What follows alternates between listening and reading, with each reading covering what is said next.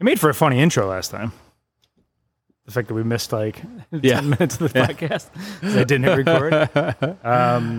That's some old school shit. I haven't done that since we first started the podcast. I was trying to think of it afterwards. And I remember it definitely been a while, yeah. Because I had done it 3 times early on. Yeah. One time, I don't even think I told you guys. I just I made a new intro, and I just made that the episode start. It was 10 minutes in. It was what it was. Anyway, Pound Town Podcast, Will Burge, Brian Kenny. We're presented by Barstool Sports. We're powered by Live Mixtapes, and we're at the farm in downtown Cleveland, in the flats. It's humid. It's humid outside. It's humid in here. Yeah, it's hot in here. But I don't care for this. Yeah, but they're not open, so they're not placating to us anymore. Yeah, they're not worried about us. It's usually ice cold in this place, too. I love it. Me too. It's fantastic. Usually a delicious oasis. Today, not so much. Yeah, it feels like, you ever remember when you took the trips to the rainforest as a kid? Yeah. That's what it feels like in here. It does. It's fucking hot. It feels like we are in Texas now. Instead of the fake rainforest trees of the rain, it's just fake cowboy shit? Downtown thought pussy juice from the ceiling. That's what it is. That's what it is. We got a ton to talk about today. We have not spoken to you guys since the Jose fight, so we are going to rewind back there because, oh boy, do I have thoughts. Oh, I'm so excited about it. So excited to talk about this.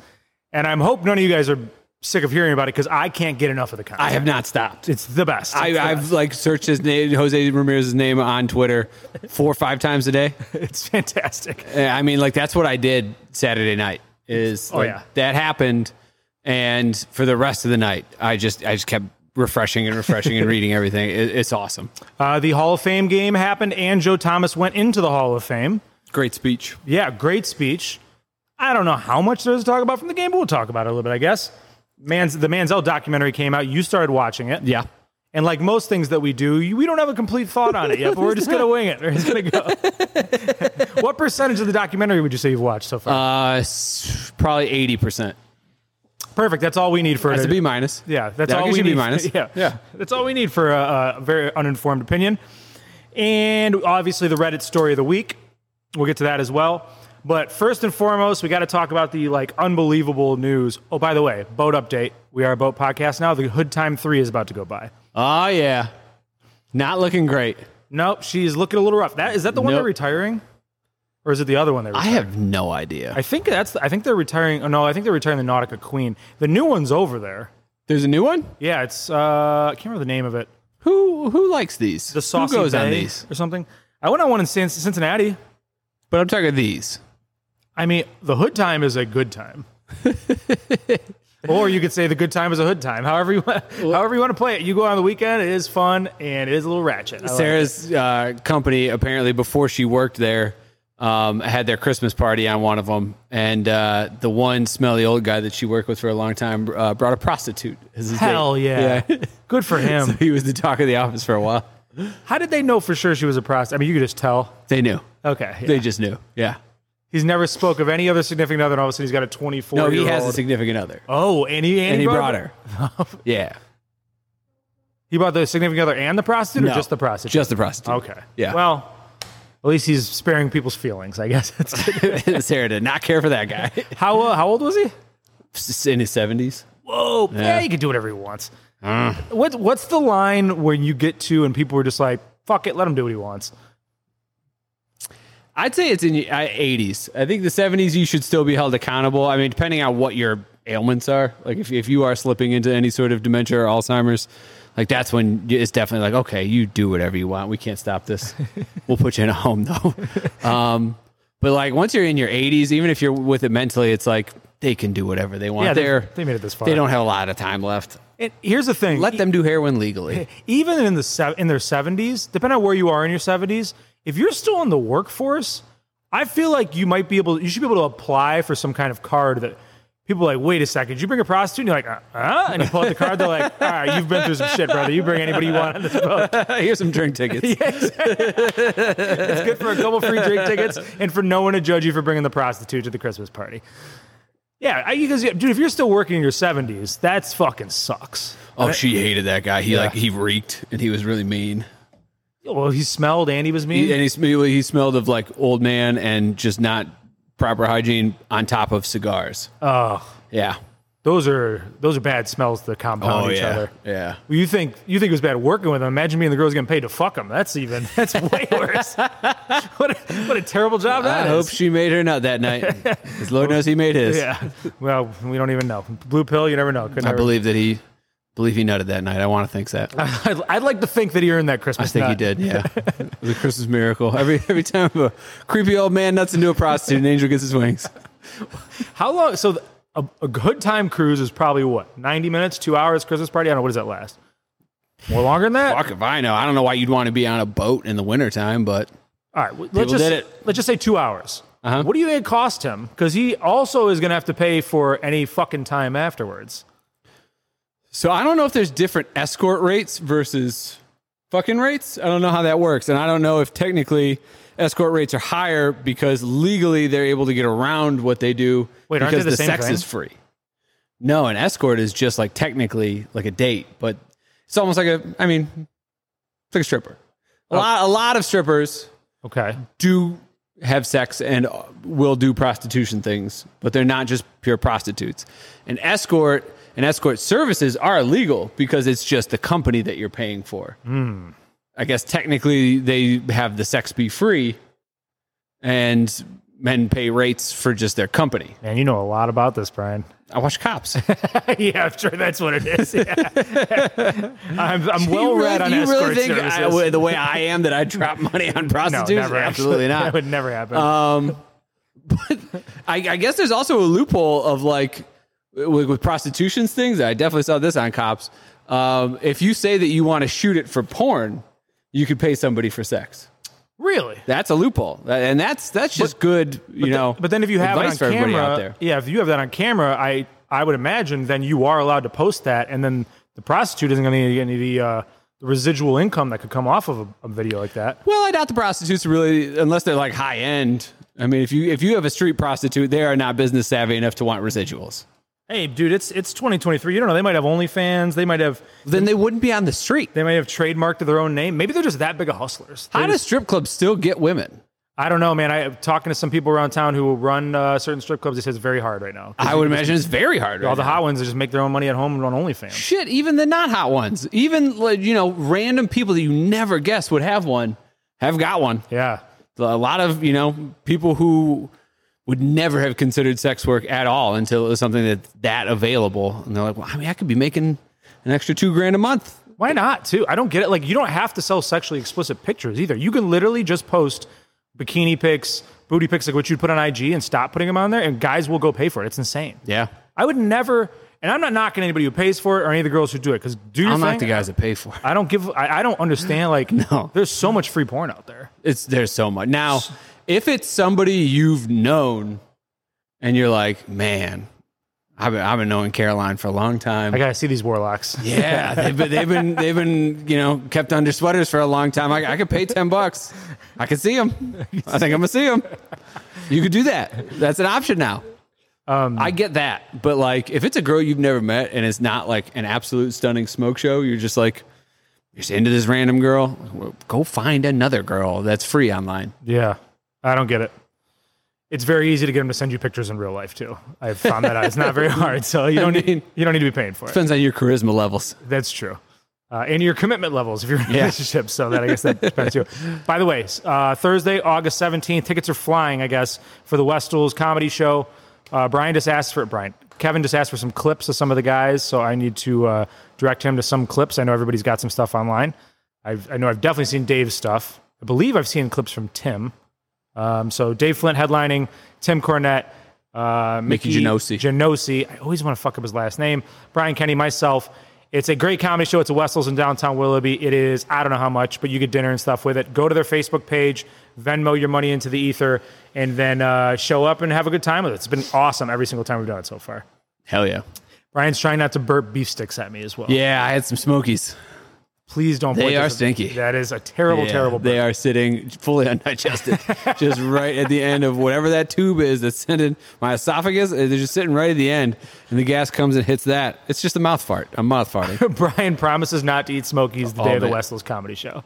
No, I don't make that promise at all. Huge news today in Barstool World, though, as I know. So we have an interesting podcast listenership because I know there's a big portion of our podcast listenership that is not necessarily huge Barstool people. And then I know that there's a big portion that are gigantic Barstool people, and that's how they started listening to us.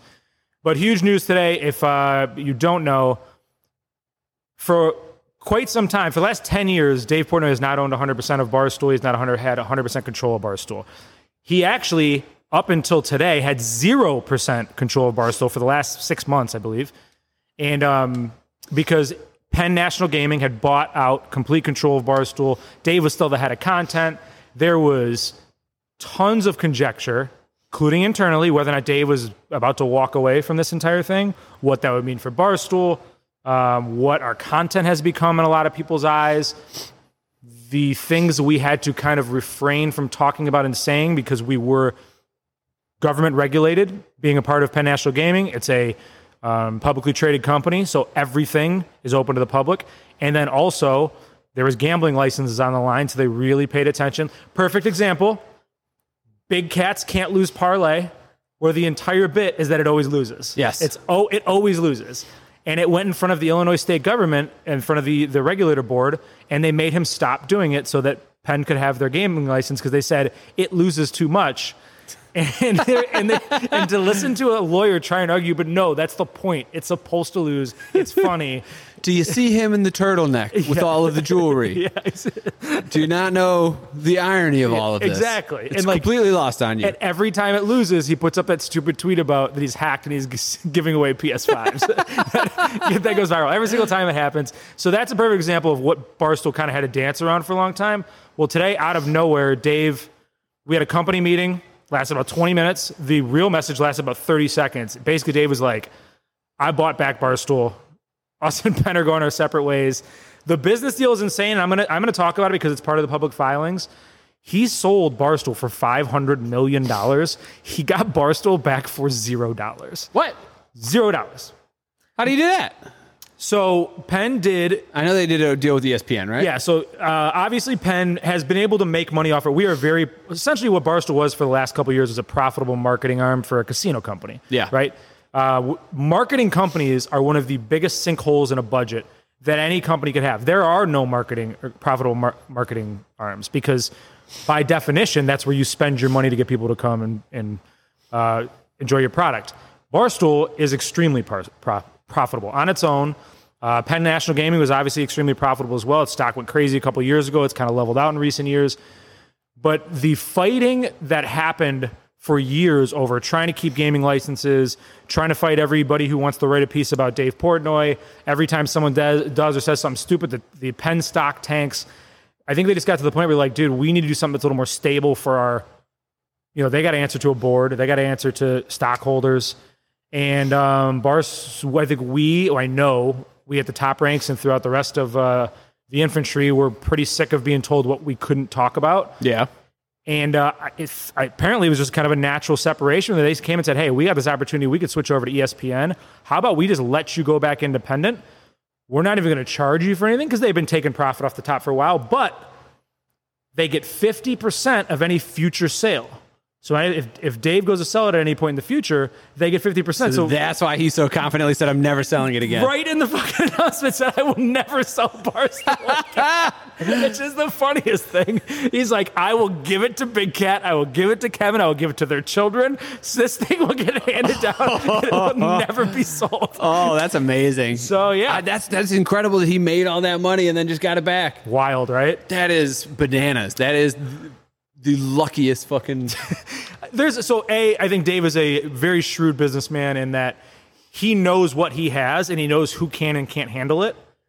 And I think what happened there is him and Erica and anybody else at the top, and I could be speaking out of school here, but I think they saw the writing on the wall that, oh shit, Penn can't really handle this. They don't know what to do with this. No. And they also know that if they do the wrong thing with Barstool, the Barstool faithful they'll retaliate. You know what I mean? And all the comment section of everything is Barstool faithful crying anyways. Yeah, exactly, and everything. Yeah. So he got it back, and we are 100% independent. Dave is back as much as he's ever. I mean, he was kind of fading out there for a little while, and word on the street is he's going to be spending a lot more time in the content office in New York.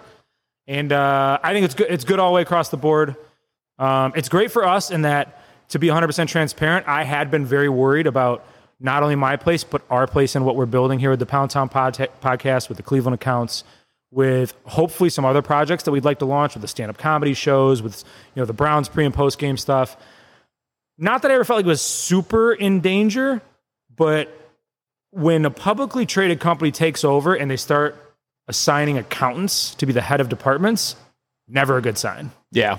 That's bean counter shit, and especially in a creative industry, where probably, 90% of our profit probably comes from 10% of our IP, you know what I mean? That's a dangerous composition, and this is just one guy's opinion, but I do think today probably saved Barstool in the long run. I don't know if it would have been a quick demise, but I think Barstool would not have remained as everybody loved it for a long-term deal had this not happened. So I'm super happy about it. So is the Barstool Sportsbook gone then? So the Barstool Sportsbook is still the Barstool Sportsbook for I believe, the next 6 months. I don't know how much I'm allowed to talk about, but for the next 6 months, I believe it's still the Barstool Sportsbook. And then I think that will be switching over to ESPN Bet. Okay. So, and dude, kudos to Penn. That's a great move, a great pivot for them if they want to be a more... We're called the pirate ship for a reason. The waters get a little dicey and rocky out there. So if you want to be a little steadier waters, ESPN's probably the way you want to go there. And good for you, man. That's a good deal. And I get it. I mean, although ESPN they've had quite a bit of shakiness over the past couple of years. Yeah, and it's interesting how late ESPN's getting into the gambling game, it feels like. But, they're the fucking monster, dude. They're still the four-letter. They still run fucking shit. Disney. Yeah, dude, they are Disney. They're Disney. So... congrats to Penn, because I'm sure they are just as excited as everybody in Barstool is. This was probably the ultimate win-win for two companies. Like a divorce between two people who are miserable. Yeah, exactly. Yeah. It's like, this is so much better now. Uh-huh. And then the husband, who's just been dying to go party his dick off, is ready to go party his dick back off. The wife wants to go bang a bunch of young Latin dudes. Like, yeah. Yes, exactly. Go bang them. Yep. So that's what happened. I think it's great all around. There's some other stuff that maybe after 6 months I'll release out there and we can talk about, but for now, happy with everything, happy with everybody, and good luck to Penn. And the pirate ship sails on. Very excited to see where the content goes from here. Yeah, me too. The fact that, it's funny, I was texting with a girl today, and she was like, I don't understand it. Can you just explain it to me? Like, dumb it down for me. So I kind of gave her the cliff notes, and I was like, basically, long story short, we can say and do whatever the fuck we want again. And she's like, wait a second, you guys weren't saying and doing whatever the fuck you wanted? Like, no. So, no. Yeah. Now, the one thing that's great about Barstool, and I've already seen some of the comments, I'm like, oh, back to the days of blah, blah, blah, this, that, and the third.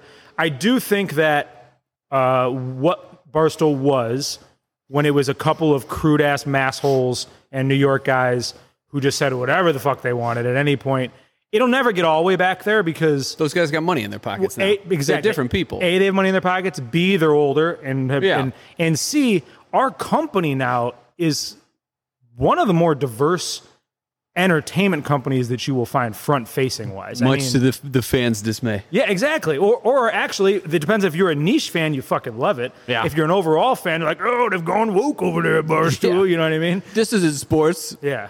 Which it's never been a fully sports company, ever. Ever. Never. Not since the very beginning. Dave's even said on record, I wish you'd have never named it Barstool Sports. Yeah. Because that just gets stuck in everybody's fucking craw. But, I don't know, crazy day. Nobody was expecting it. In fact...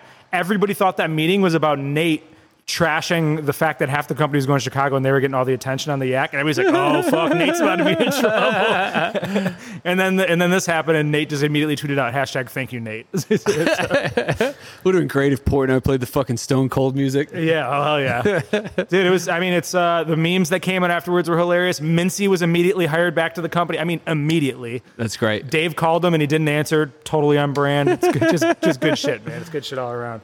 Anyway, this was a monumental day in Barstool. Saturday night was a monumental night in Cleveland sports. I tweeted and asked, and I want your opinion, Brian. I fully believe that is a top 25 moment in Cleveland sports history. Jose knocking out Tim Anderson. And the reason I said, when I first threw it out there, I'm like, that's actually kind of stupid. I don't know why I said that. I started going through a checklist in my head. I can't name 25 things that I would put above it. Oh, it's easily up there. Yeah. I mean, I think it's fringe top 10. I kind of agree. I think it's fringe because there's so many factors about it. A, it immediately is the best baseball fight that's ever happened. Oh, yes. We love baseball fights. Everybody fucking loves baseball fights, but they're always so underwhelming. Yeah. It's awesome to see giant groups of bodies being moved. Like, you know, everybody goes into this big scrum. You know, you see certain people moving quickly and more violently. And you're like, that's fucking awesome. But nobody ever gets fucking touched up like that. And for it also to be our guy. Yes. This wasn't fucking Miles Straw. Nope. This wasn't Oscar Gonzalez. This wasn't Will Brennan. This was Jose Ramirez. This was our top guy. Who, by the way, was giving up, 8 inches on height and probably just as much on reach? It was phenomenal. We need to break this entire thing down. So, yes, there's so much to break down here. The fact that it was Jose Ramirez is great. I'm trying to think of the other top-tier all-time baseball fights. You had, what's-his-face getting knocked the fuck out? Who else got knocked the fuck out? That's what I was... knocked out was, from the... Jose Batista got punched right in the face by, I think it's Rugnet. Is that how you pronounce it? Yeah, and he did Odor. Didn't he go down? No, at no point did he go down. I definitely watched it because me and my buddy were discussing it, and it was a prettier punch. It was a better-looking punch for sure that Odor landed, but Batista never went down. Okay. The other one that jumps to mind is Pedro tossing that old fucker in the Yankees. Zimmer. Yeah, that was an awesome moment too. That's a good one. It's right up there. Yeah. But I mean, immediately if it's not the greatest ever, it's in Nolan the Ryan and Ryan. Who was it? It was Robin Ventura. Yes. That was a really good one, mostly because of how old Nolan Ryan was at that point, how young Robin Ventura was, and the use of the headlock. Yes. But I mean, you're talking, it's a top handful fight of all time. I want to first hear where you were when you saw. Give me the story of how you saw this all happen and heard about a good outcome. So, that night, me and Sarah, we didn't really do much. We were just mostly sitting on the couch. She's watching, say it was Saturday night, so she was watching SummerSlam. That was on the bottom TV. She had the volume. I'm watching, a little bit of SummerSlam, but I don't really care that much. I love that she cares, so I try and foster that. So I am watching Guardians on mute on the top TV. Boring ass game, by the way. Horrible. They were no hit until what, the 6th? Yeah. Like they gave up 5 runs, some real bombs given up by Syndergaard. So I'm watching intently for about 5 innings. And then I grab the Switch and I'm playing handheld, Breath of the Wild. I need to apologize to Breath of the Wild because I mentioned being so disappointed by it. I poured over 100 hours in that fucking game. It's one of the top 3 games I've ever played. Holy shit. I was very wrong about that. So I'm playing that and Sarah just screams, Jose Ramirez is fist fighting someone. And, I was still paying attention, but, looking up and down. And then I look up and I see that, bodies are moving. I'm like, we're rewinding immediately. So we rewound. Started from his hit. Holy shit. Amazing. Yes. So I'm sitting on my patio. My buddy Swamp's over. I was at the Rake golf outing all day. To say I'm a little inebriated would be an understatement. It was a long day. But I paced myself well, and we were back at the house. We're hanging out for a little bit. We're just sitting on the patio, and I had the TV blasting with the game on inside. Half paying attention, half not. All of a sudden, I get a text from Robbie, our buddy Robbie, because he listens on the radio. So he hears before he's a big radio anybody. guy. Love it. Everybody else is streaming, right? Yeah. Then I look on the phone, and I didn't see anything on Twitter right away, and I refreshed it one more time, and I saw 2, holy shit, Jose fight. Ran inside, turned the corner, and the delay for Fubo was perfect to where he was just sliding into second base. And I'm like, we must have missed it. And no, it popped off. We jumped around like we just won the championship in 2016 again. I'm no joke. 2 grown men jumping in each other's arms. Yes, he dropped him. Now, did you get the Bally's feed or did you get the NBC feed? The Bally's feed. So, I mean, I guess... No, wait, was it Peacock that night? No, Peacock was Sunday. Yeah, I'm sorry, that was Bally's feed then. So, a couple of things. The first thing, I guess we should set this preference. I didn't think that the tag was that bad. I don't think he stood over him that long. I don't even think that the Rocchio thing the night before, it was a shitbag move, but it was not like anybody's getting hurt. It wasn't anything super reckless.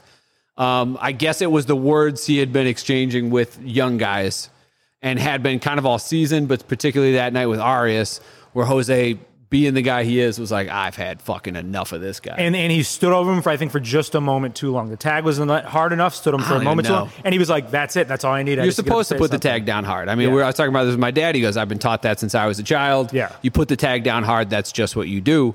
Now, the Bally's feed, they start, squaring up. Glove goes down, both their fists go up, and I watch it in slow motion multiple times because I'm trying to see what they're going to be looking at to dole out the suspensions.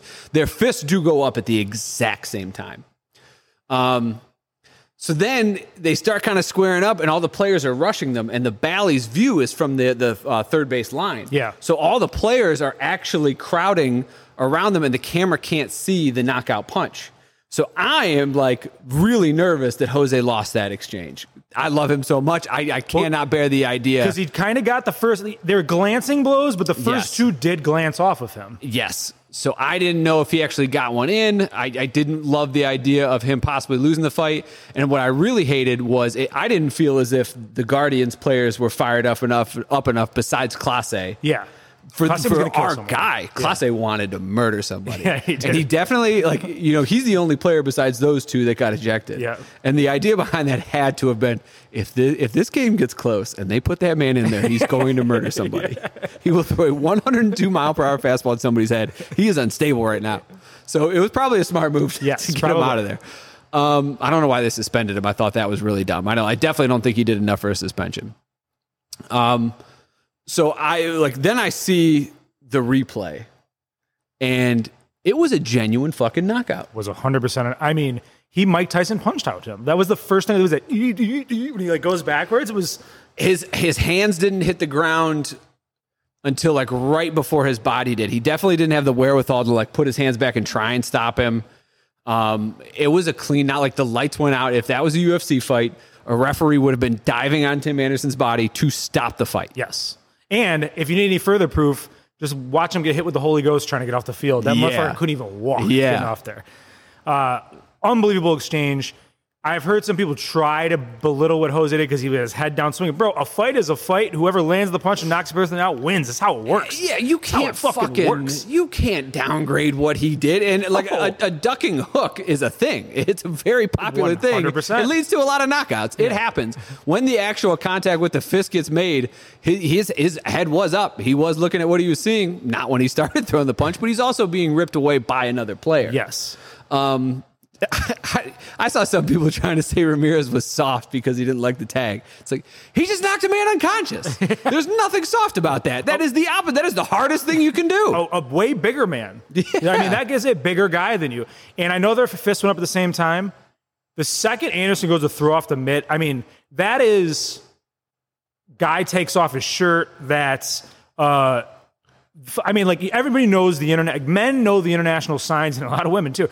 International signs of it. We're squaring up. Yeah. And there is no at that point, if someone goes to one of those signs, you're fighting. You better be in it, otherwise you're about to get punched in the face, and you're gonna get the worst of it. Yeah. Tim Anderson, I don't know if I should give Jose all the credit for ducking him or they were just bad. He was kind of throwing this overhand type deal. He went southpaw. Yeah. And he is right-handed. Which makes no sense. It makes no sense. So he did kind of a looping hook to lead with his, it was, I don't even know how you technically qualify. It's like a circle. Yeah. A circle hook. It was weird. And it did not produce much power. No. And then it glanced off of the top of Jose's head, essentially. And then he threw the second punch with the same hand. And Jose was being ripped away, but they glanced off. And then another shot came in that kind of hit him in the body, but also glanced. So he didn't come close to hitting him. No. That is a man who has been very, very good at a sport for a long time, been able to say whatever the fuck he wanted to people because other people had his back, and never once ever had to back that shit up. Oh, he fancies himself a tough guy. Yeah, he does. He does. And dude, let's make no mistake about it. Major League Baseball hates that motherfucker. He does not have a lot of guys who like him. And I will go as far to say, and I know his teammates had things to say somewhat in support of him. The fact that no one hit Jose in the next game is the ultimate sign of disrespect to a teammate. It doesn't matter what the fucking umpires say to you, what the league says to you. You are so out of the race at this point. That is supposed to be your superstar or one of them. Yeah. you got to fucking put a baseball in that dude's rib cage the first time. And if it's not the first time he comes up, it's later in the game when they lost the lead. You know what I mean? Someone needs to put a baseball in his rib cage. That's how it works. Well, I mean, I'm sure you've read what's been coming out. That one reliever who got traded to the Yankees was just saying that the culture is dog shit over there, that nobody's really enforcing any sort of rules. Everybody's just doing their own thing, and that it just has led to kind of chaos and toxic environments. Was that the one they traded away who smacked Tim Anderson? No. Who was that? That was Yasmani Grandal. They didn't trade him away. That is their catcher. That's wild. Yeah, so what happened was it came out that Yasmani Grandal decided to take the game before the All-Star break off and go home early.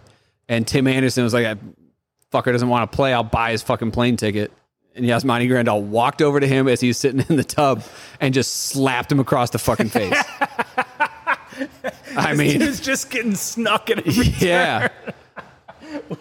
What a fucking tough scene for. Did you watch the John Boy breakdown of everything? Yes. I had been waiting for that. It was so good. The funniest part to me was the Eloy Jimenez getting hurt and then like crying about how he got hurt the whole time. He just like got stepped on and kind of limped away. And then for the rest of the time was like trying to cry to people about how he got stepped on and hurt. It's hilarious.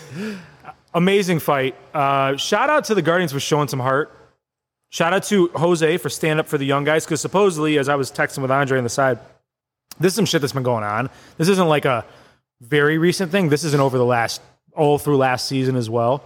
He's just been a dickhead to the younger players. Jose is? No, Anderson. Oh, yeah, I had heard that. Talking shit to younger guys, being very disrespectful. And, you know, there isn't a whole lot of veterans to stand up for those young guys. No. So, and then how many of those veterans are getting on second base frequently? It's even less at this point. So, you know, kudos to Jose for grabbing the bull by the horns here. I tried to see as many views as I could because I wanted to see which guys were mixing it up. Eli Morgan was definitely getting in there. Yep. Rocchio was getting in there. I guess Arias was, but that my parents saw that. I couldn't find that on any feed, but my parents saw that there. Class A, obviously. And then I can't really, it didn't look like Oscar Gonzalez really was getting in there, and I would have loved to have seen him mixing it up. He's our biggest guy. Yeah. I would have liked to have seen Miles Straw more, but he looked like he was more like laughing around and joking with the other players from the White Sox that didn't care and, you know, breaking people up. What I wonder is how many of them knew as they ran out, because they had an even worse angle than Bally Sports. Bally Sports at least was a little bit elevated. They're running out there just think it's probably a normal shoving match between two of our veterans, you know what I mean? Not that crazy. I wonder how many went back and were like, wait, he dropped him? Shut the fuck up. I'll tell you who knew who dropped him, that he dropped him was Josh Naylor. Because he was the very first person out there, which I fucking love. He's on the IL. He's been our wild man. He's kind of acted more subdued all year, but when push came to shove, he was right there. At some point in the offseason, with a little bit of distance between us and this event, I do want to try to piece together a top 25 Cleveland sports moments of all time and see where this falls. Yeah. Because I tend to agree with you. We were talking about it on Sunday. Me and Robbie went to the game. We literally went to the game the next day with vengeance on it, like with violence in our minds. Like, we are going to go heckle the White Sox dugout. They're going to hit Jose. The place is going to turn into a gladiator arena. None of that happened. It wasn't even. Dude, wasn't bad I was so sad that they fucking blew that game. You'd think that it would be more of a galvanizing moment, but they've dropped the 2 games since. Yeah. Season's over. You ready to say it? Because I'm saying it. Season's fucking over. It's over. I'm like 85% there. Are they 4.5 back right now? I mean, the Twins are getting hot right now, and they just fucking swept Arizona, who's a really good team. 5.5 back. Yeah, they're 5.5 back. You have no Jose for a couple games. Yeah, Naylor's on the Naylor's out. Yeah. Bieber's out. I mean, Gavin Williams tossed a fucking gem last night. And they choked that thing away. How much of the blame are you putting for Sunday's loss on Class A? I actually did put some of it on there, tweeted, and people immediately started coming because the defense sucks, whatever. But here's the deal: they weren't that bad at throws. I mean, no. they were definitely short, but he's used to because he was on the move while making them. He didn't set his feet on any of them. But Cole Calhoun has like never played first base before. And here's the thing: it's not like Class A has been unbelievable all year, and then was let down by some defense there. This dude has been walking the tightrope and or blowing saves the entire season. He put the tying run on second. Exactly. He put him in scoring position. He did that without any other bullshit help. I haven't deleted a tweet in a very long time. I just didn't feel like dealing with it. Yeah. I tweeted it. People immediately started coming on my phone. I was like, I just don't feel like dealing with it today. He doesn't deserve all of it. Rocchio he definitely deserves some of it. He does. He does. Rocchio deserves some of it, but not a whole bunch. Calhoun deserves some of it because he's still a major leaguer, and those were easy scoops to make. If you're going to go ahead and say, yes, I feel comfortable filling in at first for you, you better fucking make those plays. Yep. And then also just kind of our circumstances. I mean, you don't have Freeman right now, so you've got Rocchio and Arias there playing, short and third. Yeah. So who do you play at first when Fry's out too? Hands were kind of tied there. Yeah. I mean, look, the fact that Cole Calhoun's even on this team is absolutely fucking bonkers to me. Yeah. Every time I see him do something, I'm like, I can't believe that guy's here right now. Ramon Laureano's about to start tonight too. Yeah, it's fucking nuts. It just shows you how far this season fell. Oh, it's from the gotten expectations weird, man. At the beginning of the year. Yeah. So Brian, he knows deep down this is over. He just wants 15%. He just don't want Still believes that they got a shot. 5.5 is not complete, but they haven't gotten hot one time this year. No, they haven't. There was like one period that started with that Cardinal series where they won a couple series in a row, but like there were Royals series in there that they blew. They could have had sweeps. They've never had just like a full blown fucking hot streak. It has not happened once. It's so weird to me, and I get that your pitching is just a bunch of fucking rookies, and now Noah Syndergaard is just a body. Yeah. I love that Xavier Curry's getting the shot, but you got to wait for him to get fully stretched out. So now he's just doing 5 innings max. It's like, goddamn, this is what this team is built on. It's always been built on pitching, and the pitching is gone. This is as frustrating of a season. Look at this fucking photo shoot going on. I know, the senior pictures going on outside. Look at the lead singer of My Chemical Romance. He's out there with a black suit and a red shirt on. Where did you do your senior pictures at? In the fucking studio. I didn't do any of the out and about pictures of me holding a football or anything. Yeah, me either. Me with like sunburn from football camp. It looked like a bowl cut because my hair had grown long. I hadn't gotten a haircut because I planned on just doing a buzz cut, which is what I did every year for football. And like they're like, which way do you part your hair? I'm like, I don't. I just kind of let it go. Or I wear hats. And they just like combed it down. So it looks like I have a bowl cut. Like Lloyd Christmas? Pretty much. I'll show it to you here. I'll get it up for you. That's so good. You're going to love this. I am very excited about this. It's not the one that was on the green room door. It was the one on the green room door. That was my senior picture. Yeah, that's a great picture. Here, I'll pull up another one just so you can give a reaction to it. When you were headlining Hilarities, I went in and Sam made sure I went and looked at the picture on the green room door. He was very excited about putting that on there. How do I get By the way, speaking of, Nick Ellis, one of the dudes who does social media with us, stand-up comedian, lives out in Denver, he's from Cleveland. He's going to be on the podcast on Thursday. I don't know if the other comedian who's headlining Hilarities will be or not. Depends on when his flight gets in, so we'll see. Okay. Nope. It's here somewhere. Oh, he does have a guitar with him, too, this kid. Oh, hell yeah. And he's got kind of an emo haircut. Dude, should we let him in and let him do senior pictures on the stage? But we also get to do play-by-play. I don't know where it is. Whatever. You've seen it. Yeah, I have. It's a very good picture. I don't know where I was going next. Oh, he has a 9 Inch Nails shirt he wants to change. Okay, yeah, this kid is... Yeah. Good for him. Sure. Good for him. Sure. He's like, fuck this red dress shirt. Get this thing off of me. Looks like such a dildo. How much did you watch of the Browns preseason game? 2 drives. I think it's about what I... Actually, if I am being 100% honest here... Trying to wait for your bets to hit? What do you mean? You were waiting to see if your bets hit. Yeah, no, I watched a decent chunk at the beginning. I'm actually not going to say what I was going to say. I'm going to save myself the aggravation. I sometimes forget that a lot of people listen to this. Uh-huh.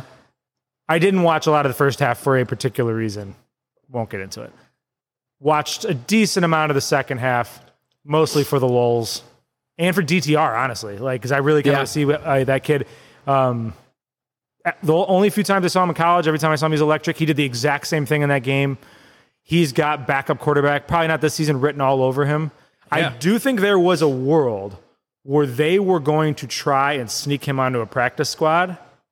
Because they got to carry 3 now, so they obviously it's Deshaun, and then Dobbs is your backup. I think they probably would have preferred Mond and then be able to sneak DTR into a practice squad. That shit went right out the window in that game. I think that's the right move. Yeah, 100%. Mond fucking sucks, dude. Yeah. Maybe a nice guy, might be good in the quarterback room. He is so bad out on the field. Some people just aren't built for professional football. It just is what it is. It happens all the time. Guys that you see that in college that are just lighting it up. I mean, Connor Cook was a pretty damn good fucking college quarterback. He was. He couldn't do shit in the NFL. Didn't Connor Cook play at like Lake Catholic or something? Yeah, he's from somewhere around here. I can't remember where. Or was NDCL maybe? I think it was Lake Catholic. Yeah? I think it was Lake Catholic. I remember he was from somewhere out here on this side of Cleveland. Either way, it happens all the time. Ken Dorsey. Ken Dorsey made a nice long career being the third guy in the room because he knew the playbook well. Motherfucker could not throw an 8-yard out. No.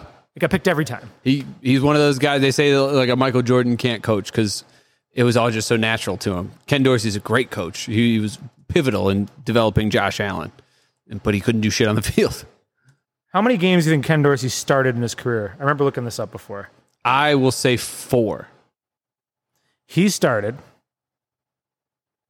13 games in his career. Okay. Only 3 here in Cleveland. So you were right on that front. We got to remember he started 10 in San Francisco before that. I do not remember that. Yeah, he was. Good Lord. He did a real bad record. He was 1-6 in 2004, 1-2 in 2005, and 0-3 in 2008. Damn. 2-11 in his career. He went 214 for 408 for a 52.5% completion percentage, just over 2,000 yards, 8 touchdowns, 18 picks, baby. And this was the quarterback from the legendary U teams. He just had so much talent around him. Maybe the greatest college football team that's ever walked the face of the earth, and the only one I will ever listen to an argument that they might have been able to win NFL games. Because they were an NFL roster, head to toe, besides Ken Dorsey. Just even the safeties alone. It's insane the people that were on that fucking team. Both from football talent and the the running fact back that they room. were murdering people. Yeah, but they were wild. They were murdering people. I didn't watch a shit ton of it either. I don't have a ton of takeaways. I know the Jerome Ford injury is pretty interesting. I don't think he came back today either. It's just a hamstring, though. I mean, those can linger. Can linger. Who else was it? Forbes was the other guy who was out. He's kind of the journeyman backup. He played a lot last year on the line. They have been keeping him for forever. He was that player X in that Sports Illustrated article. Oh, really? Yeah. There's like an article where like they followed around a player that they kept anonymous throughout the draft process. It was somebody that they thought could be a legitimate NFL player getting picked late. Really? And it was Forbes. I didn't know that. Yes. I mean, as far as like a journeyman offensive lineman goes, he's fine. Whatever. I mean, you don't want to see him out there, but if you have to see him, I guess he's as good as you're going to get at that position. Somehow he hangs on. Now, DeJuan Jones, a lot of people had some really nice things to say about him. The couple drives that I saw, he looked very slow. Yeah, I think Stefanski said it best afterwards that he was very nicely saying his conditioning's still not there and that he hasn't played football in a very long time, and we put him out there for the entire game for a reason. So, I mean, look, they plan on you being the guy they're going to next, so get your fucking ass in shape. Yeah. And start working on the first step, because if you look slow in that game, then that's not great. No. Now, there was a whole bunch of other good stuff. I did see people who break down film that, it just looked like regular film to me, but they liked his foot placement, his hand placement. They liked how quickly he dropped, and some of the guys are trying to speed rush around him. I don't think you're going to get a ton of guys with multiple moves against you in that game, so, whatever. But he didn't embarrass himself, so that's good. Yeah. He didn't quit football halfway through the game. That's good. We were being convinced that might happen. So that he might be throwing up all over the field. Yeah. So that's good. I don't know. And then Joe Thomas goes into the Hall of Fame. Great speech. I agree. Love the speech. Very offensive lineman. It was very typical offensive lineman kind of speech. He had a lot of things to say about the position and what it entails, and how. You mostly play for the guys next to you, and it's a position of service mostly because you're not getting any sort of attention unless you do something bad. An offensive lineman cannot win a game in one play, but you can absolutely lose it in one play. It's a lot of the things that I've heard my entire playing career of, just different stuff about being an offensive lineman, and he was right. Did you cry? No. I didn't even cry when the Cavs won the championship. Really? I'm not a big crier. When people and animals die, like that's the only thing that really gets me. But and only the ones that I'm super close with. I definitely cry when they won a championship. I did not cry for Joe going in. It was a cool speech. It was fine. Yeah. The best part of the entire weekend though was the picture of his son booing the Steelers fan out of the side of the car, which is fucking great. I love that. Yeah. Shout out to Hayden Grove. It was a great shot. Yeah. And then Joe retweeting and put raised right on top of it was really that's good stuff. Love that. Was there anything else from the Hall of Fame weekend? I didn't go down. I know intern Jake was all bummed out I wasn't going down, but like, dude, that's such a commitment. You got to be there all day, all night. Yeah. And I was, for what I just didn't know I was going to get the content out of it that I felt like I needed to get to be there. Yeah. My time commitment. So whatever. Yeah. You started watching the Johnny Manziel documentary. I did. All right. I did. You're about 80% of the way through. About Give us 80%. 80%. About 80%. Give us the 80% Cliff Notes. The B- review. First of all, I like these Netflix documentary series about sports that they've been doing. They are really well made. They are choosing excellent topics, but they are too short. This is only an hour and 15 minutes. I watched about 80%. I got about 15, 16 minutes left. And he's just getting drafted at the point that I'm at. So there's crazy. not a lot of Brown stuff, which is really what I wanted to see. They really cover his ascension. They start out by talking about how he played at that like military high school or whatever, and the kind of regiment that they had him on, and what the culture was like there, and then how he really split off from it. He was just so electric, through 75 fucking touchdowns in a year in high school. Bananas. He wanted to play at Texas. They didn't offer. He went to A&M.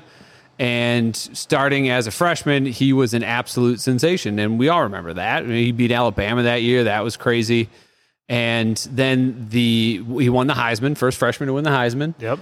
And then after that, he just, somebody offered him some cash to go sign some autographs. And, remember how that was all kind of like, it was out there for a while, and then they were like, oh, well, he didn't really, charge for autographs. Yeah. He just kind of, he didn't prevent the sale of his autographs, was what they got him for a half game for versus Rice. He absolutely sold those autographs. He made hundreds of thousands of dollars. He found some guy that started offering him like $3,000, and then another guy's like, oh no, you're getting fucked over. I'll get you $30,000.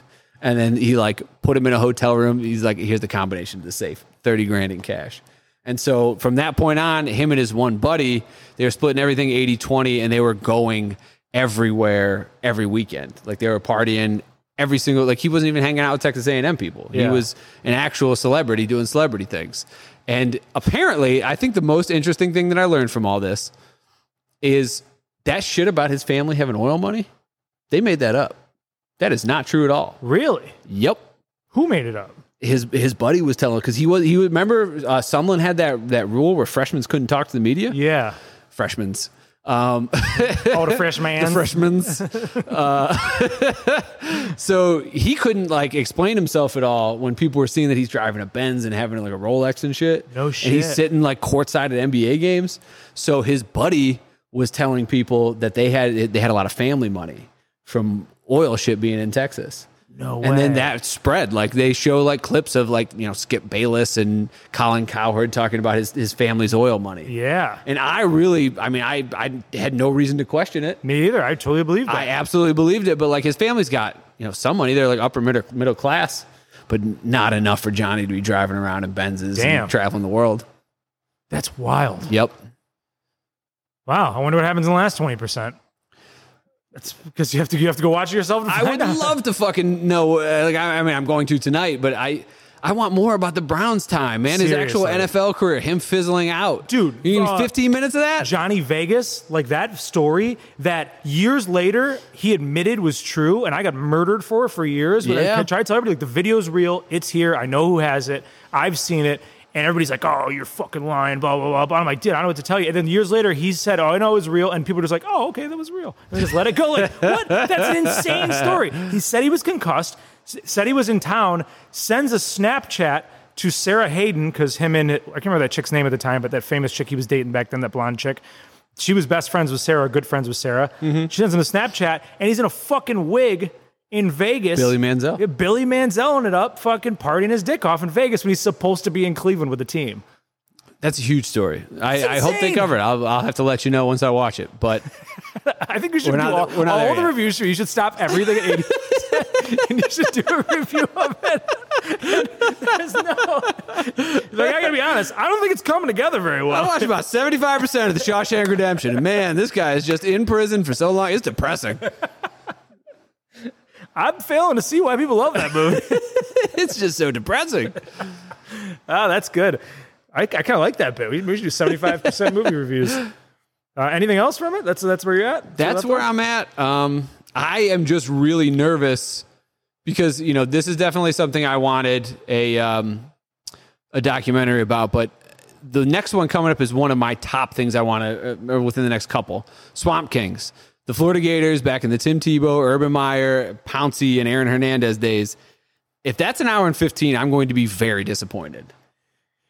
Yeah, the problem is two things with Netflix. One is if that Swamp Kings one's an hour and 15, they're not going to be able to fit 11% of the story in there. Yeah. There's so much shit. The second worst part about Netflix is, and this is what everybody bitches about with their development department, it's all based on algorithm. Yeah. So an algorithm will pump out, hey, we need a movie on a princess that does this particular thing, and it needs to be this long. And that's how they do the documentaries, too, which sucks. So, we need some sports documentaries. The algorithm tells us these topics will be good, and this is the ideal time. Build it to this time. Which, I mean, it's probably the future of movies and content, but that fucking blows. I mean, what sports thing would you want to see like a documentary, 30 for 30 style, or one of these Netflix ones? Locally, it still goes back to the CSU years when they were supposed to join the Big East. That was supposedly supposed to join the Big East. They built the Wolfstein Center. Mackey gets busted for coming out of the crack house. That's insane to me. Nationally, man, a Dan Snyder documentary would be fucking nuts. That would be nuts. I want one on the Viking fuck boat. Yeah, dude. That was you were talking about that today with the pants. I didn't get to jump into that group text. I had so much shit going on. But that would be a great one. I've actually thought about trying to dig some of that up for Barstool. I feel like that'd be great. That is a very funny story. It's a hilariously funny story. And I feel like now, even though some of the guys are probably married and shit, now all that stuff's so much more accepted. Like a stripper boat isn't as crazy, or a prostitute boat. I think more orgy boat is proper. But it's like now, like back then it was like none of that stuff was really pushed out into the limelight. Like people kind of knew it went on, whatever. Like, dude, we're looking across at Shooters right now. There's a 10-person shower upstairs that I've heard stories about. What? The Browns players just fucking, that was greasy as fuck in that place. Yeah, oh yeah. I've never heard this. The dude who owned Shooters was an old school party, partied all the 80s Browns, and there's legendary stories of like shower orgies and shit happening upstairs in that place. Okay. And then on the boats that was the spot. Was the spot. And Bernie and the boys hung out there every fucking weekend. Every fucking weekend. So, but that type of shit people kind of knew about, but not crazy. I do feel like that was one of the first stories that came out, like, oh, these guys are just fucking prostitutes out here. Yeah. That's what they're doing. Yeah. Interesting. Whoring around. Just whoring around. All right, that's cool. I like that. 75% movie review. All right, let's do it. Reddit story of the week, baby. Reddit story of the week. All right. I am just so wrapped up in this kid's senior picture journey. All right, so I can't even tell you the name of this one. Give it a little too much away. When I was around 20 years old, my girlfriend and I were visiting her parents over the weekend. She's a single kid, so her parents are a bit overbearing, but otherwise they're both very nice people. They're pretty well off with a large house and a large fenced-in yard with a cute little garden at the back corner. The visit was going well, and despite the general awkwardness associated with staying at my girlfriend's parents' home, it had been a lot of fun. Her father was the strong, silent type, but actually pretty goofy when in the right mood. Her mom was a bit fussy, but overall very caring and well-meaning. My girlfriend was awesome and really went out of her way to make me feel welcome. They even had a super friendly, super dopey black lab named Marnie. Overall, they were a wonderful and accommodating family. Everything would have been perfect had it not been for one unforeseen issue. On the second day at their home, I began to feel a sizable amount of feces begin to accumulate in my colon. Now, one odd thing about me, I absolutely hate taking dumps when others are around. I can't even poop knowing my roommates are in the general vicinity, let alone my girlfriend's parents. Well, that sucks. Yeah, some people have the weird hang-ups, man. There was no way in hell I could shit in their home with everyone being there, and knowing I had been so careful to plan my shit schedule around this entire trip so that it would time perfectly for right before and right after the visit. Admittedly, I did eat a large dinner and breakfast, having been spurred on by and not wanting to disappoint my girlfriend's mom. Still, it shouldn't have been warranted. It shouldn't have warranted a shit so soon. I must have miscalculated.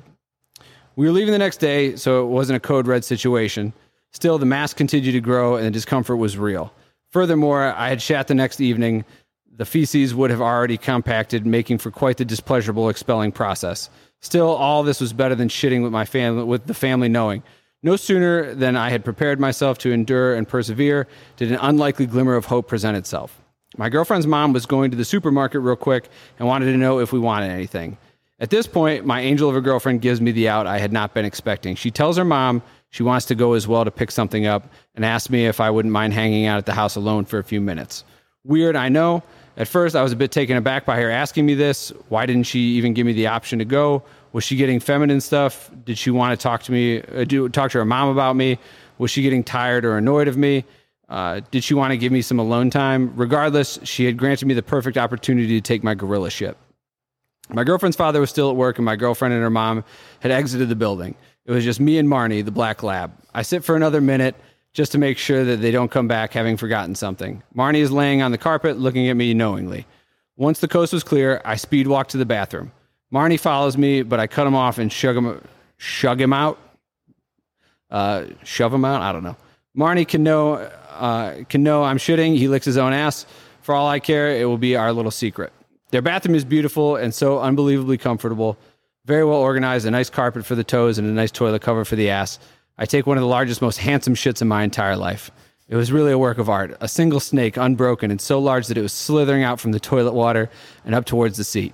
The textbook definition of a champion turd. My pride is fleeting, though, as I quickly remember the time is of the essence. Letting out a satisfied sigh, I go to flush this champion to Valhalla. And of course, like so many Today I Fucked Ups we've read before, the toilet won't flush. I freak out. How can this be? They have such a nice house, such a nice bathroom. Why won't their toilet fucking flush? This is a single link turd resting in a straight line, optimal for flushing. So why the fuck wasn't the toilet flushing? Why was this happening to me? I'd look for a plunger. Why the fuck don't they have a plunger? Not only will everyone know I shat, but they will witness this creature firsthand. How was I going to explain this to them? Oh, hey, Mr. Singer, I'm terribly sorry to inconvenience you with this, but there seems to be a shit anaconda nesting in your toilet. My heart begins to race. I start to panic. I'm not thinking clearly. I just know I can't get caught. I can't leave any evidence that this creature ever came into existence. I do the only thing that comes to mind. I spray the shit out of the room with air freshener and turn on the bathroom fan. Then I grab the anaconda with my bare hands and extract it from the water. Hundreds of things could have went wrong with this plan, leading to an infinitely more terrible situation than I was currently in. But miraculously, everything goes smoothly for now.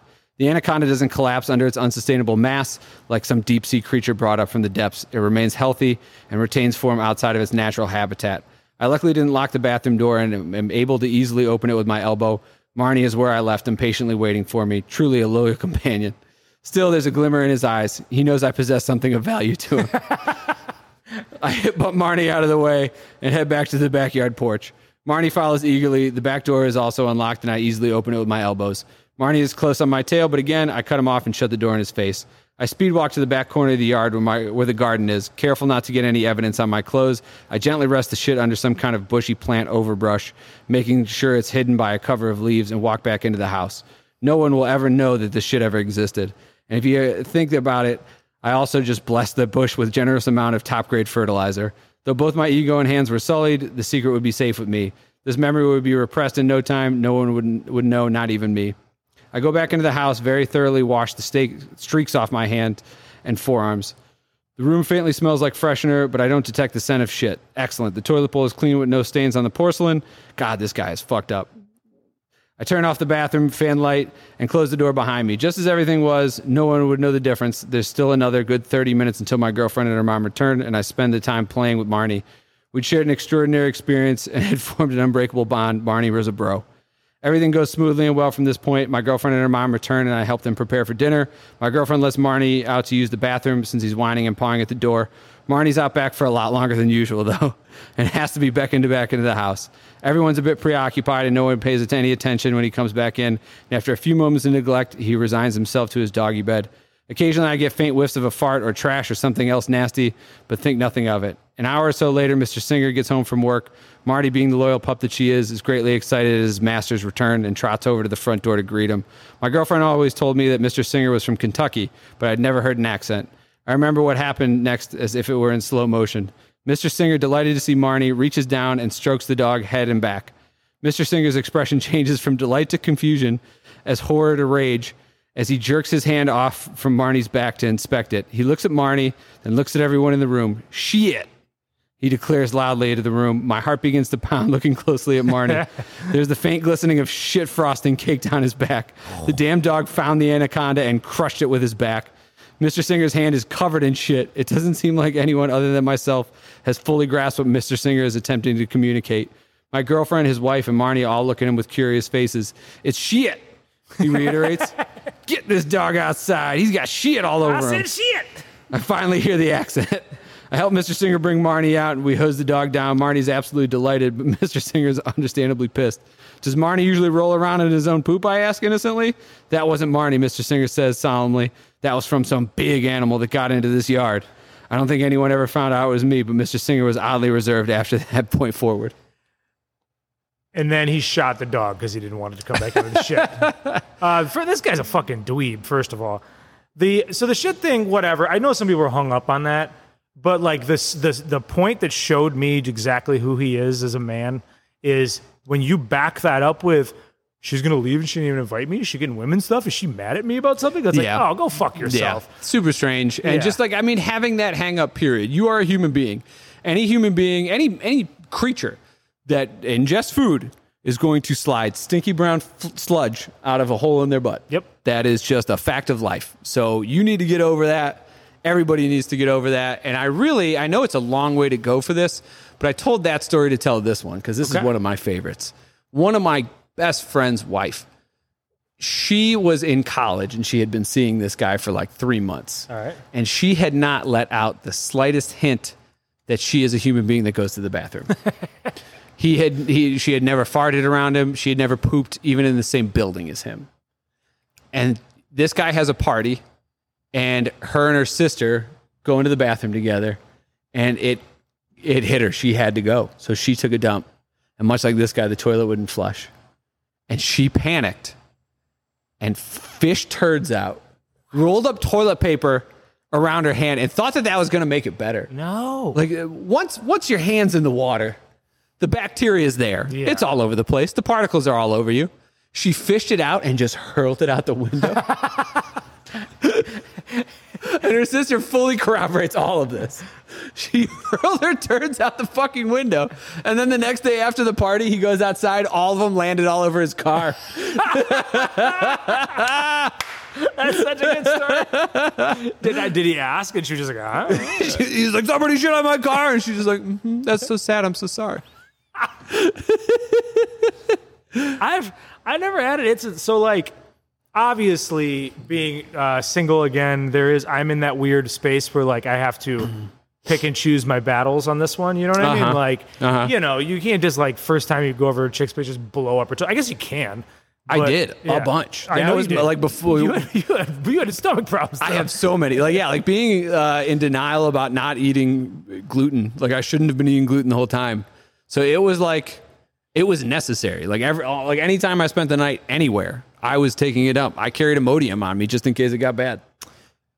Interesting. I also think maybe that passes a little bit because you're a bigger guy. That's like probably comes along with the territory. It's like that's going through the head. He probably takes shits. He probably takes a lot of shits. I got to get on board with this if I'm going to like him. Yeah, he's got, and obviously you can't control him because he couldn't wait. But I've always appreciated a girl who is more forthcoming. Like obviously, you know, especially not at first, somebody because I won't throw it in your face, but like sometimes I have to acknowledge it. Yeah, or I had to. And a girl that's going to like, you know, be like, yeah, you poop, I poop, we're all going to poop. Yeah. I appreciated the hell out of that. I only found a couple. I married one of them for sure. So when I first started dating my ex, so we were together a very long time, they had a family, had a very nice house. And the first time I went there, it was down in Macedonia, and she took me there for Thanksgiving, but also took me out the entire night before, for the night before Thanksgiving. We stayed in a hotel down in the Marriott downtown. A bunch of friends stayed on there too, but we had our own room. She had to go get ready for the party. We all went down to the hotel bar and started drinking Christmas ales. All right. So now I've gone out the whole night before. God only knows what we ate at what time. I've started drinking Christmas ales. She comes back, picks me up. We go back down to her mom's house. She's like, are you drunk? And I said, yes, I'm drunk on Christmas ales. And she's like, okay, just keep it together for the family. Family loves me. Everything's going great. This is the first time I'm in the house. I don't know where the whole bathroom situation is. There's only one I could see, and this motherfucker is smack dab in the middle of everything. I mean, there's no hiding what's going on there. And all of a sudden, a holiday Christmas sale shit mounds up on deck, like Warren G screaming regulators out of my fucking intestine. And I was like, oh no, I don't have time to. Is there another bathroom around? Is there like, I gotta go. Like we're emergency mode. I went in, and the problem with that is when you're in that mode, you could probably get rid of it quick enough to where it won't seem all that odd. But the smell afterwards, and it's the middle of a Thanksgiving party with like 50 people there. I mean, you have to have your hand on the plunger, and you gotta flush as it's coming out so it hits pipes as much as possible. You don't want it sitting in the toilet bowl at all. No. But that it's not flushing farts. Yeah. Those farts are still out there. Yeah, they are. And I tore that place up, and I know for a fact everybody was like, I'm pretty sure the new guy's shitting in that bathroom in there. Yeah. And then, you try to like do the thing where you like creep out the door and like close it almost all the way. You leave it like, and leave the light and the fan on, you know what I mean? And when I came out, I walked out into everybody ready to say grace. So the entire fucking place looked at me as I came out of the bathroom. Yeah, no, it's a wonder that one didn't work. Were they a hand-holding grace family? Yep. Oh, man. Yeah. I mean, obviously, your ex is going to be like, okay, I got to hold his hand, but whoever's holding the right hand. It's Grandpa. He held my hand. He's gross anyways, probably. Yeah. Actually, he was a very well-put-together guy. He was. Yeah, I felt bad for him. But hey, you know what? They were troopers about it. Nobody ever brought it up. Christmas ale is a different kind of drunk. I had just bought weed one time, and first time ever? 1500th time. And I had it like, I had smoked a little bit, and I was in a 7-Eleven, and a bunch of fucking cops come in, and I nearly shit my pants right then and there. Really? But it was like some girl that was crying and had gotten into a fight. And they're like, have you been drinking? She's like, I've had some Christmas ales. And then I heard a cop actually into the radio go, she's had some Christmas ales. It was amazing. And back then, like now everybody gets, there's all kinds of holiday beers and shit. That was like a different drunk. Like if you run into somebody who's on Christmas ales, they were a different level. Because they're drunk. so good. They so go good. down so quick and easy. Well, and here's the thing. And this was from my, I'll give you a little piece of advice from my DUI class I had back in like 2000 and, what year was that? 2007, 2008, something like that. Which, by the way, I got coming home the next morning from Columbus, pulled over, took a breathalyzer, blew a .09. They let the passenger blow a .07, made us switch seats, wrote me a DUI ticket, and sent us on our way. How fucked up is that, by the way? Jesus. Yeah, anyway, so I got a DUI class out of that bullshit. And I'll never forget the police officer that had come in and talked to the class, and he was like, you guys know what time of year it is, Christmas sales. And people don't. He's like, here's the problem. I can't tell you how many people I pull over, and they say, I've only had a couple beers, sir.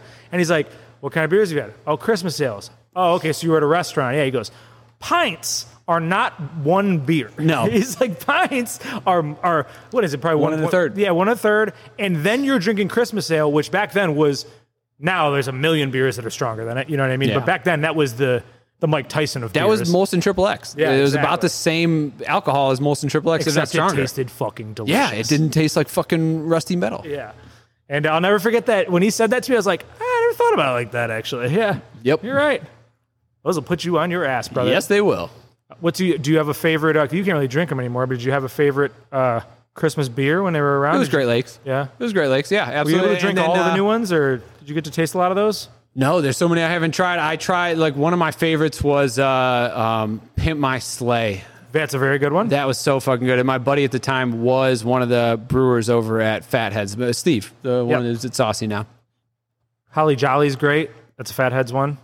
I didn't like that as much. Pimp My Sleigh was my shit. Holly Jolly varies year to year pretty heavily, which is, whatever. But yeah.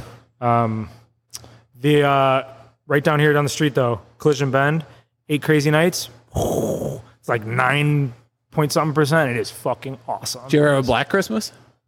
Well, that was one time, but she didn't talk to me again afterwards. But yeah, no. What do you mean by that? You were invited to the barbecue? Yes, invited to the barbecue on Christmas.